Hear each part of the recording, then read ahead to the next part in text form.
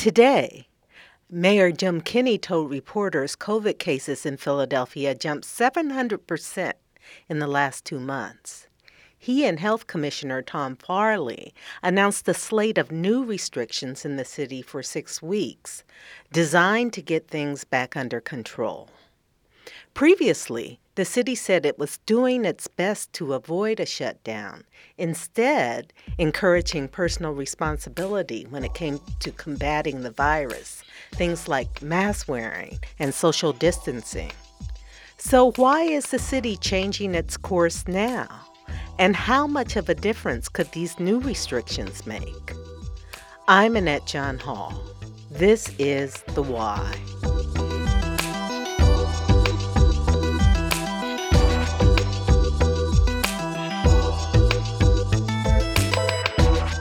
Nina Feldman is a health reporter for WHYY. Nina, these new restrictions are in response to a spike in COVID in Philadelphia. Just how bad is it? It's getting pretty bad. As of today, there are more than 55,000 positive cases in Philadelphia to date. And in just the past couple of weeks, the hospitalizations have more than doubled, and deaths, while increasing at a slower rate than the cases or the hospitalizations, are starting to creep up. We heard today from the health commissioner that there have been 8 new deaths over the weekend, and that's definitely a higher number and a higher rate of increase than we've seen in a long time. So that's pretty worrisome. We heard that there were new restrictions. Can you walk me through these new restrictions announced today? Sure. So the city is calling this new round of restrictions the Safer at Home initiative or effort, and it will go into effect on Friday. And Health Commissioner Tom Farley said that the principles undergirding these new restrictions are modeled after what they're seeing work in Europe. Case rates are leveling in Germany and the United Kingdom, and they're falling in France. And that change happened pretty quickly, about 2 to 4 weeks after they put the restrictions in place. So they don't want to close down entirely, but they want to have these sort of targeted, evidence-based restrictions that are focused on the areas that they've seen to be the areas where the spread occurs. So for at least the next 6 weeks and maybe more, we will prohibit indoor gatherings or events of any size in any location, public or private. That's because evidence shows that places where people are inside without masks is where the virus spreads. So gyms will be closed, museums, libraries, theaters, no more indoor dining at all. No visiting between households, no indoor weddings, funerals, baby showers. No private gatherings with people outside of your household. So, even just having a neighbor or a friend over for dinner is prohibited based on these new rules. People indoors gathering together, not wearing masks, right now is simply too risky. Outdoor dining is allowed, but a maximum of 4 people per table. And you aren't supposed to eat with anybody outside of your own household. So, obviously, I think if you had a 6-person household, they would make an exception for that. But the idea with putting that number 4 in place is to say, we're not mixing households. We don't want this virus to jump from one household to the next. All other outdoor gatherings would be limited to 10% of capacity and no food allowed. That means there will be no fans at football games. Work from home unless you absolutely can't. That was sort of already true, but it had been kind of sliding away, I think. So everybody who can work from home should. Retail will still be allowed, but stores will operate at a reduced capacity. And that's 5 people per every 1,000 square feet, including employees. This was the density we allowed when we first reopened retail stores. But since then, the stores have generally stopped enforcing that, and we've increased our limit. We're lowering that limit again and asking stores to enforce that limit again. And mask wearing, the city will really try to enforce that and ask store operators to enforce mask wearing in the facility. It's not a stay-at-home order per se, but the city really, really is encouraging people to stay home as much as possible. And Mayor Jim Kenney said, the longer it takes for people to start complying with these rules, the longer this virus is going to be with us and the worse it's going to be into the future. if people won't cooperate, refuse to follow what we're asking them to do, and the case count keeps going up. We'll be in this same spot next year. You know, this is kind of a lot, and it's definitely a different tune for the city.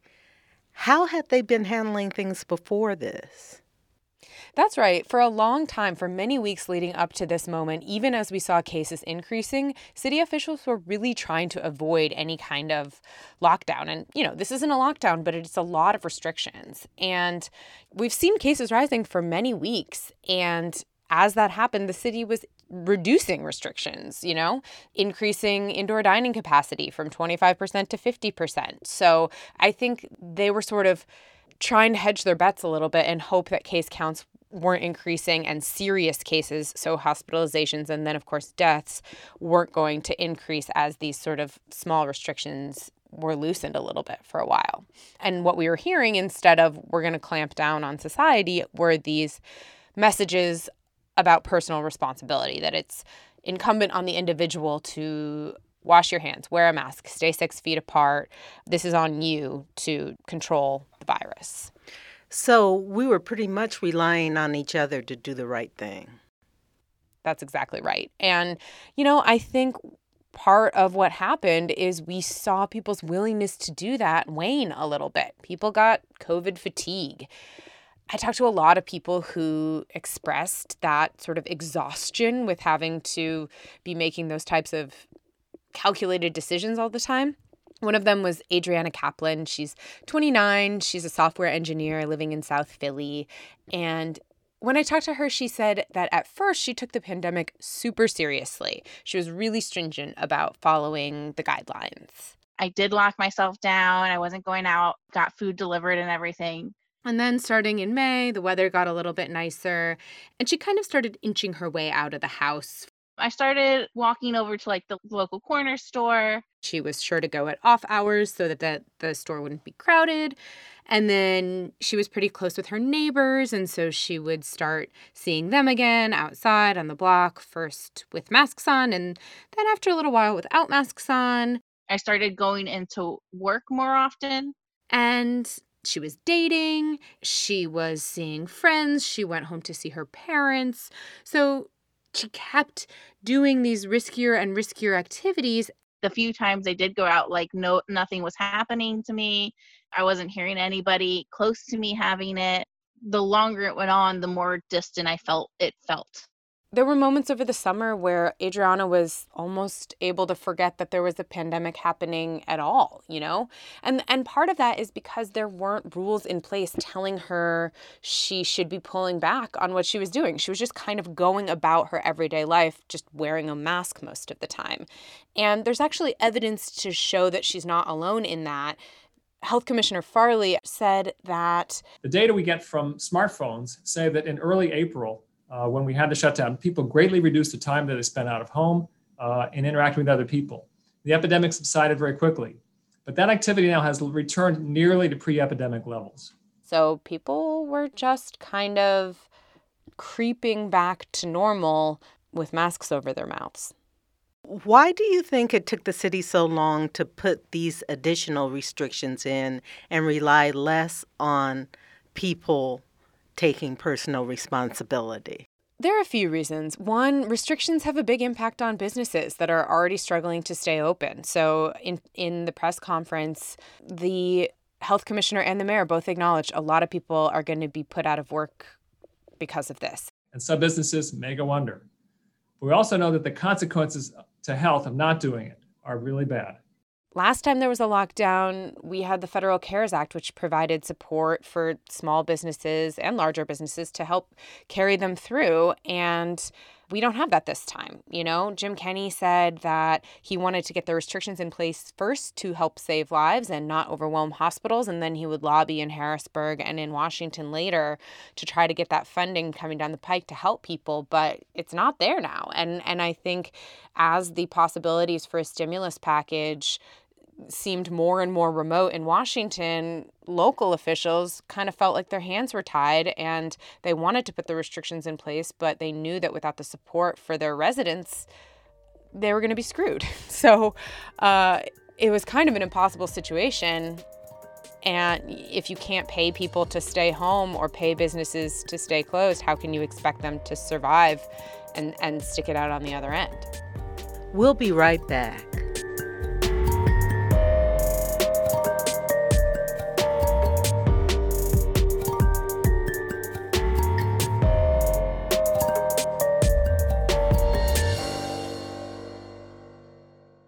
Supporting WHYY, Penn Medicine, helping to find new cures for cancer. With life-saving clinical trials and advanced surgical techniques, Penn Medicine is offering more hope for patients everywhere. Learn more at pennmedicine.org/cancer. Penn Medicine, what's next? This is The Why. I'm Annette John Hall, and I'm talking to Nina Feldman about the city's new COVID-19 restrictions and what can be done to stop the spread. So, Nina, where we are now sounds pretty bleak. Is there something else we could have done to help prevent this spike? I think it's tempting to feel like we've done everything we can, but there is quite a bit out there that we just, as a society, made choices not to invest in. For instance, testing. Imagine a scenario where there were enough tests that could sort of allow people to operate in their daily life with a little bit more information and a little bit more of a sense of security about where the virus was and wasn't. Even if the tests are not great in that they may miss a few cases or that there may be false positives, on average, if everyone has access to them, we'd be able to negotiate the types of activities we have and have a better feel that the world is safe, or at least certain groups of people are infection-free. That's something I talked to health economist Athindar Venkatramani. He's a health economist at Penn. We talked about this idea that, we just didn't go in that direction with testing, and he described that as a failure. I don't really think we've tried to scale up testing in a way that would make it easier for us to negotiate our day-to-day interaction. If you think of testing, that is a surveillance strategy. That is a way that we can track and watch the virus and figure out how much of it there is and where it's spreading. If you think about lockdowns, those are an avoidance strategy. That's how to stay away from where we know the virus is and how it's transmitted. And then there's another sort of strategy that can be used to prevent the spread, which is called source control. And I talked to Dr. Bruce Davidson. He's a pulmonologist who lives in Washington State now, but used to be Philadelphia's tuberculosis czar in the public health department here back when there was an outbreak in the 1990s. So he has thought a lot about preventing the transmission of airborne diseases. And he's real big on source control. Source control has worked in the past. And his thing is, if you think about like cholera, we don't have a vaccine for that. We just stop it in the sewage treatment plants before it can get into our drinking water. And he has this similar idea based on some recent research that came out that shows that basic household mouthwash, like Listerine, is really effective at killing the coronavirus in a test tube. Listerine reduced it by over 50%. So that's a controlled trial, highly significant, and teaches us that gargling, something which kills the bug, will work in human throats. Nobody's going out and saying if you are diagnosed with COVID-19, you should drink Listerine. That is not a good idea. But what Davidson thinks, because so much of the coronavirus is actually kind of seeping into our lungs, giving us pneumonia through our throat and just hanging out there and slowly dripping down into our lungs, that's what makes a case really serious. His whole thing is if everybody was just gargling with Listerine every night and every morning, we could sort of preventatively cut off the virus at its source before it actually reaches our lungs, which is what makes COVID-19 so dangerous. And, that would just reduce the number of serious cases and hospitalizations. And it's simple to do.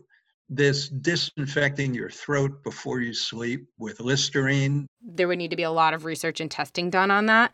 But these are just kind of concepts that I feel like we're not investing that much time and energy into, and instead we're kind of putting a lot of eggs in the vaccine basket and sort of crossing our fingers in the meantime and hoping for the best. I mean, what we do hear about all the time is that we have to take personal responsibility to safeguard ourselves and others. That's what we keep hearing all the time. That's right. It's wash your hands, stay 6 feet apart, don't trust anyone, don't trust your family, don't trust your friends. They're the ones who are most likely to give it to you. Live in a hole in the ground until we have a vaccine. I think as the virus feels more distant, it becomes a lot harder to keep in the very front of your mind all of the time. I talked to Gretchen Chapman. She's a psychologist at Carnegie Mellon, and she studies how people make decisions, especially in health contexts. Now we're supposed to learn about risk by looking at public health department websites to see how the cases are going up. And our cognitive system is just not set up to respond to that input for risks. We're used to assessing risk by looking at our actions and the consequences of our actions. And if we walk around and nothing bad happens, then we're going to keep walking around. So the way she framed it was that the pandemic is a public goods problem. The way it's set up is everybody has to chip in and do their part for things to work. And we don't normally leave public goods problems up to individuals. We don't say taxes would really help the federal government and community services. We think it should be up to individuals to donate taxes to the government, because if they do, it'll be so much better. That would not work. People would not do that. So under Chapman's analogy, that is basically what we've been doing as we've seen the virus spread. We've been saying, hey, everybody, please wear a mask around your friends and family. It's okay if you really don't want to. We're not going to force you to, but you might kill people. Your choice. Make the decision yourself, but please do it. And, what she's saying is rules have to be in place if you want people to follow them. Like the city is doing now, right? Right, exactly. And up until now, I think most of our eggs have been in the personal responsibility basket as we've waited for a vaccine. And now things have gotten serious enough that the city is stepping in with more regulations, which they say will help. Gretchen Chapman says will help. I do think the one thing to note at this point is that now that the restrictions are in place, for it to work, people have to follow the rules.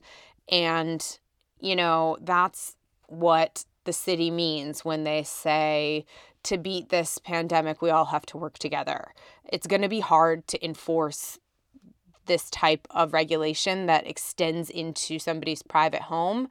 So that's where the personal responsibility bit does come in, and everybody has to work together to get the case counts down and save lives.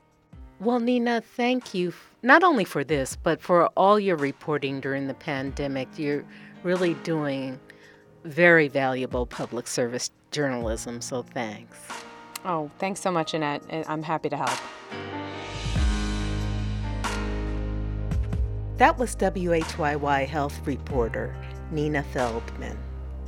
The Y is produced by me, Annette John Hall, along with Alex Stern, Kelsey Hansen, Sabrina Boyd-Circa, Buffy Gorilla, and Malcolm Burnley, under the editorial direction of Ariella Cohen.